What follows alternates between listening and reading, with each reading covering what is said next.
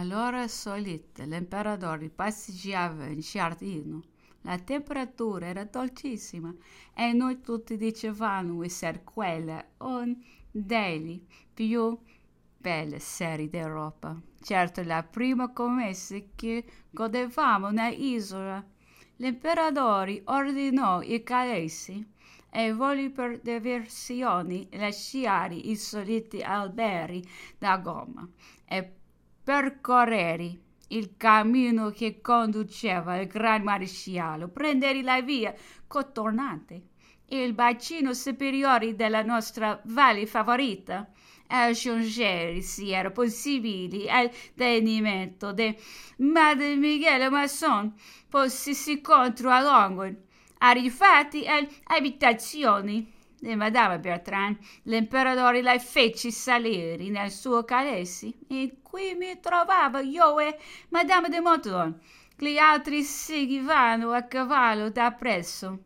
Qualche passo dopo questa fermata, là appunto ove stabilito un posto militare, il terreno presentava molti inuguaglianze. I cavalli si fermarono e non vollero avanzare, si dovette discendere.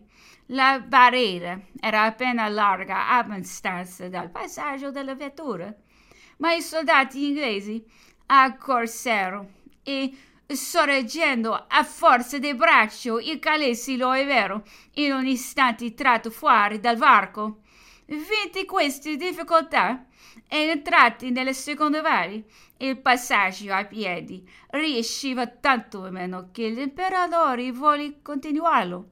Dopo qualche tempo, siccome il giorno volgeva al suo declinare, mandò i calesi innunzi solo per riconoscere la strada sino alla porta di Madre Michele Masson, mentre noi seguivamo da lunghi. La sera non poteva essere più bella. E benché cominciassi ad annotare un bellissimo chiaro di luna illuminava il nostro cammino, insomma questa passeggiata poteva ridestarci la memoria di alcune fatte nelle belle serate d'estate nei contorni dei nostri castelli d'Europa. Ritornato il Caesi, l'imperatore, non volendovi ancora salire, lo mandò ad attenderci presso le abitazioni della Bertrand e quando vi giunsi amò ancora continuare a piedi sino a Longwood, ove pervenì molto stanco. Aveva fatto semiglia. Ci occhiò molto per lui, che non fu in nessun tempo buon camminatore. Già dissi, non è vero, vi stagioni a Sant'Elena, ma sì un alternare continuo di buono e cattivo tempo.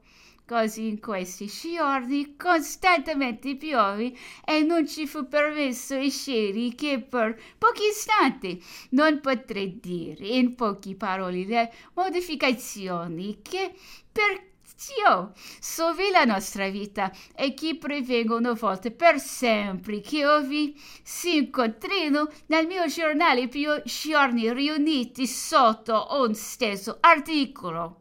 Dipende da ciò che tolsi le cose severe per offrire le sole importanti indovini dei vari motivi.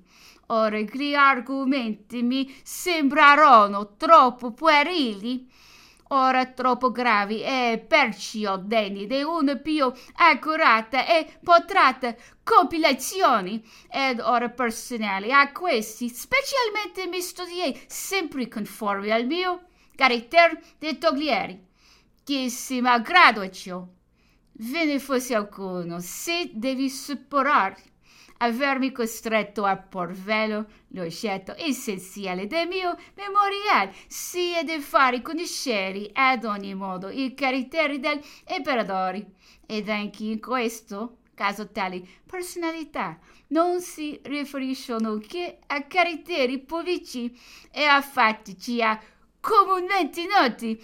Nulla meno non ho dissimulato a me stesso i molti inconvenienti che può crearmi il presente lavoro, ma stimai incombermi un sacro dovere e cercai di compierlo il meglio possibile.